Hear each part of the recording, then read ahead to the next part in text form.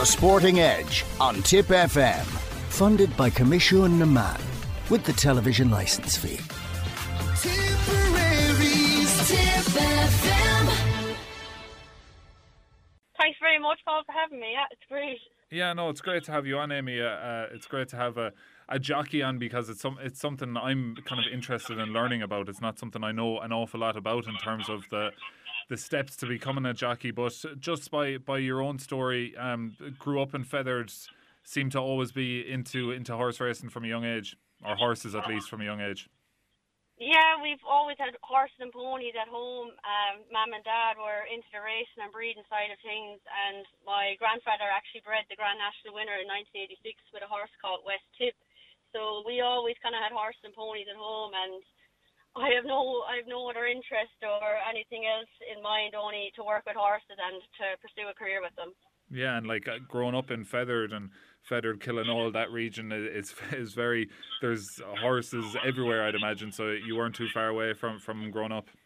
No, horses are everywhere. Coolmore would be our neighbour or surrounding area, so with horses, even studs or hunt with the Tipp foxhounds, they'd be hunting in around our land and stuff, and it was always taking place from at home from a very early young age. Yeah, and like, so growing up, you always liked horses, wanted to become a jockey, but what does that journey look like? Like, how do you become a jockey? What did it look like for you?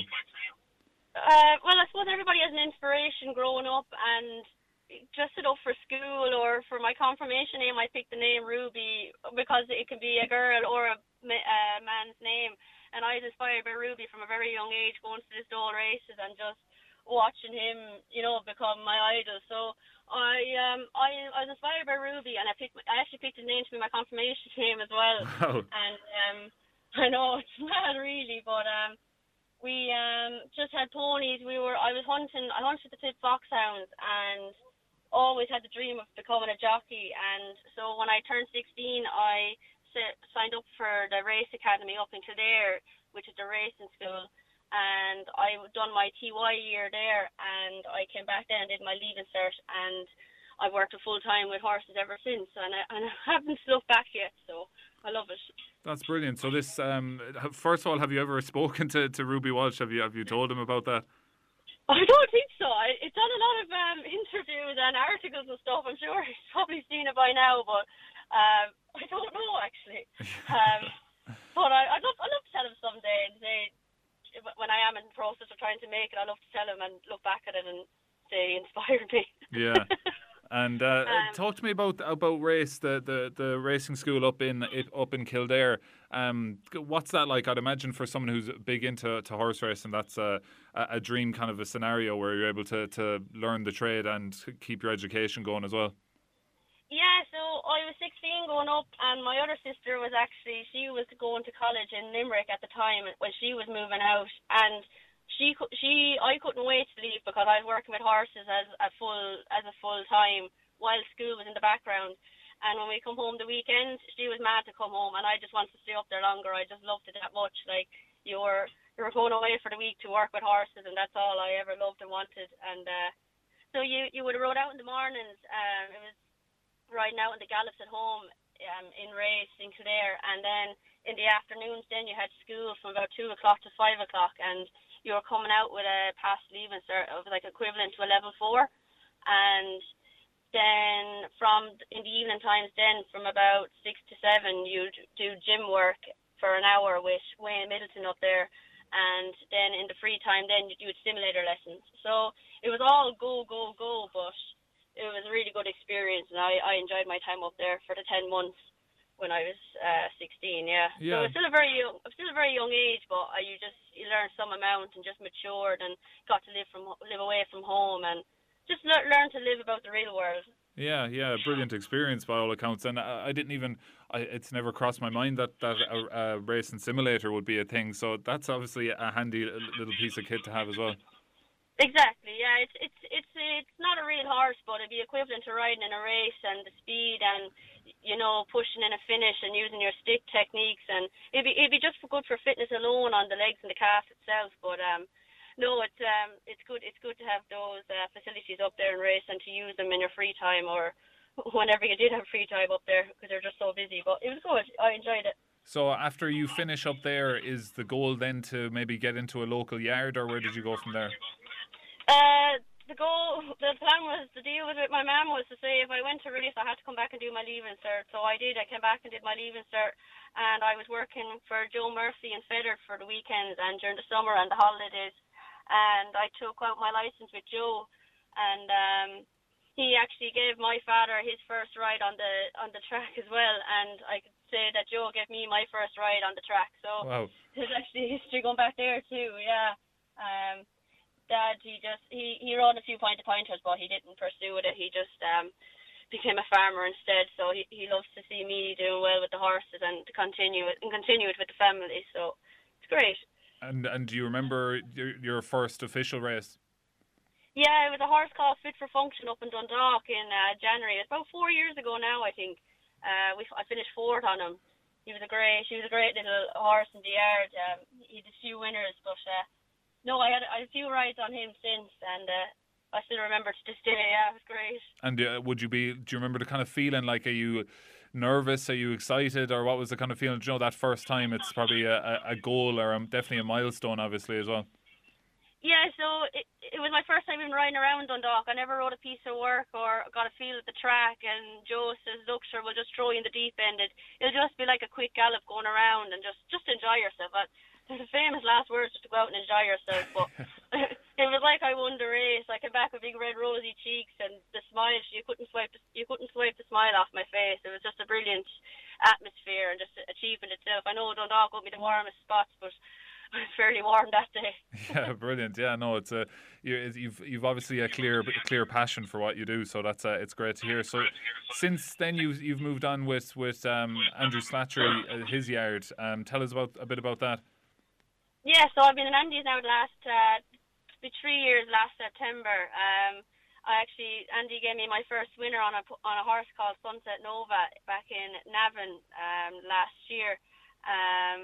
Now that is a day I'll never forget. I know you won't forget your first ride, but your first winner, it just was phenomenal. Like, it was unbelievable just to pass the line in front, because I had about 50 rides, I think, altogether before I had my first winner, and it's the day you least expected it happened. And it was an apprentice race in Navan, and I was out the back and I just weaved my way through, hitting for the front. It was over 5 furlongs, and once he hit the front, then he just stayed on strong, and there was nothing crawling up my inside to the left or to the right. And I said, geez, I think I have a chance here. But sure, once I got to the line, I look up and I'm after winning.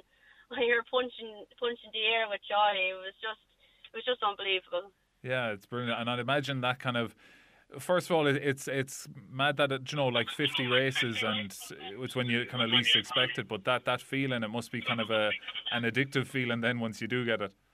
Yeah, it was. It was just the thrill of just passing the line in front. And I remember Kevin O'Ryan interviewing me after the race, going, "What's the goal? What's the ambition now?" I said, "Kevin, it was long enough to try and get the first winner out of the way. Never mind getting any more." I was like, "This is the goal." And it wasn't a week later, and I rode my second winner. So it just happened so quickly. Yeah, and did you feel, were you getting disillusioned or anything at all before getting that first win? You're kind of thinking to yourself, you can just work and keep the head down and just slaving away, wondering when will this happen, when will this day come, because the winners in Ireland, it's very hard to come by, because Ireland is just such a small and competitive country itself, with horses, with racing, with the flat and jump. You know, a winner it is a big thing in Ireland, and you know, it's so small. It's a major thing, and you know, just to ride the first winner was great, because it's hard enough to get rides and get going in Ireland, but then to get the second winner, I thought maybe I might have a chance at this. I might kick on, because my weight and my height was ideal, and I just had no interest in anything else. Even if I wasn't going to become a jockey, I think I'll still be working with horses in some line down in the future, like. Yeah, no, it's and like, just the life of a jockey, like, you're not racing every day, let's say. So just the day-to-day life as a jockey, what would you be getting up to on the yards? So you'll be riding out. We start work at 7, and you'll be done on a good day. You'll be done around 12:30, 1 on a daily basis. So I work full time in Andy, so I'll be back then from 3:30 to 5. So you're kind of kept going all day. If you can get a chance to ride out for other trainers or ride work in the meantime from just say 1 o'clock to 3 o'clock, you would. There's just a gallop up the road. In Willie Brown's, we work a lot of horses there, so we just try and get your name out there for riding for other people. Just to, get your name out there and get more rides hopefully in the future. And it is a busy day schedule in the life of it. There's no easy way around it. They say like if you want to have a go at it, you have to give it 100%. Even like your fitness wise, you'd be in the gym just trying to work in your upper strength and just the endurance just to keep going. It's race riding is very different to riding horses at home. You could be riding maybe 8 to 10 horses a day, but riding in a race is just completely different, just fitness wise, just your legs and your arms and just the upper body, just to keep the strength and just to keep the power going. Yeah, no, it is. I'm really interested in all those little things, because I wouldn't have a clue in terms of getting up on a horse to go out and race, like what even the tactics are, and to give me a very beginner level understanding, like when you're going out in a race, wherever it is around the country, before the race, are you lining up a picture of the race in your mind of how you think it's going to go and what you want to do with the horse, or what's the kind of what are the tactics of a general flat race? So every horse is different. Every horse likes to be ridden differently. There could be horses that would be like wanting to make the running, so they'd be the forward horses in the race, so they'd be setting the pace, and then that's the way they'd like to go. Or if you have a horse that's keen, you might want to be settled in behind. So you have a few horses in front of you just to be boxed in and settle away, and it just depends on the distance of the race too. But you'd have a look at the horse's form or what way it's ridden, or different horses wear different headgear just for keeping the horse interested in the race or to be settled. You'd wear a hood just to block out the noise. Or if there's a horse that's idling, which just means it's not going forward in the race, you might put blinkers on or visors, and it's just certain headgear to keep on the horse to keep it focused and to run its race and do the best it possibly can. But a lot of the newspapers, like the Race of Post, the Irish Field, would have all the information on the horses, or even the racing apps would have the previous races of how the horses ran, and you can go back and watch the way the horses ran with another jockey, and the trainer will tell you then the day of the race in the parade ring, he'll give you his or her instructions of what way they want the horse ran, and you just try and do the best you possibly can do to level it up with them. Yeah, no, it's a real interesting thing for me anyway to hear you talking about it. But we mentioned you're kind of hoping to push on after those first early wins, and you clearly have. Last year you got the HRI's Ride of the Year. That was for Redstone Well in Leopardstown. Tell us about that, because I read that you had kind of lots of family there on the day of that race, so it must have been a great kind of day up in Leopardstown. Yeah, so last year I rode 7. 2 years ago I rode 7 winners, and last year just gone I rode 4 winners. Like, the dream and the ambition is just to keep riding as many winners as I can to keep going.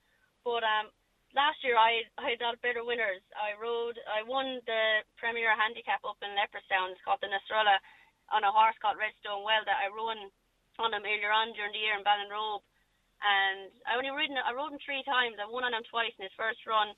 I was second on him in Goran, and it's a competitive race. It's a big deal, like a Premier Handicap. You have horses rated between 80 and to 100, and you're up against all the big trainers like Jesse Harrington and Aidan O'Brien, and Danny only has a handful of horses. He's the man that trained Redstone, Danny O'Sullivan. Yeah. He's only a handful of few horses at home, and it was a big day for him too to achieve such a big race and a win, because those days are very hard to come by, and it's hard to just get a horse to progress and to carry on. And Redstone proved himself that day, and he won with his heart on his sleeve, and he done it easily now, to be fair to him. So in that scenario, he was ridden from the front as well. He likes to set the pace and dominate his way around. So once I jumped out of the stalls, I met all, and he kept his head in front the whole way to the line. So it was brilliant. It really was.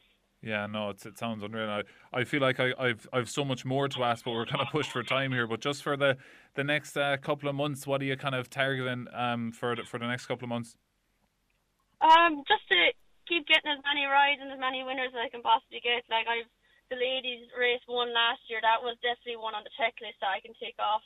I've won 3 lady races now altogether. So I think if Ireland could pursue more lady races for flat jockeys, it'd be great to get more rides and hopefully more winners out of them. But they've a lot of lady races for the amateurs. I just love for if they're on the flat. Just hopefully keep riding and keep getting plenty of winners and keep the success going, because it's not an easy game. But if you love it, you wouldn't consider it a job. It's great. Yeah, no, it's you're definitely sound like someone who's very passionate for it. Amy Jo, it's been great talking to you, and hopefully we can catch up again. Thank you very much. Thanks, Paul. It's been great. It's been a pleasure. The Sporting Edge on Tipp FM. Funded by Commission Naman with the television licence fee.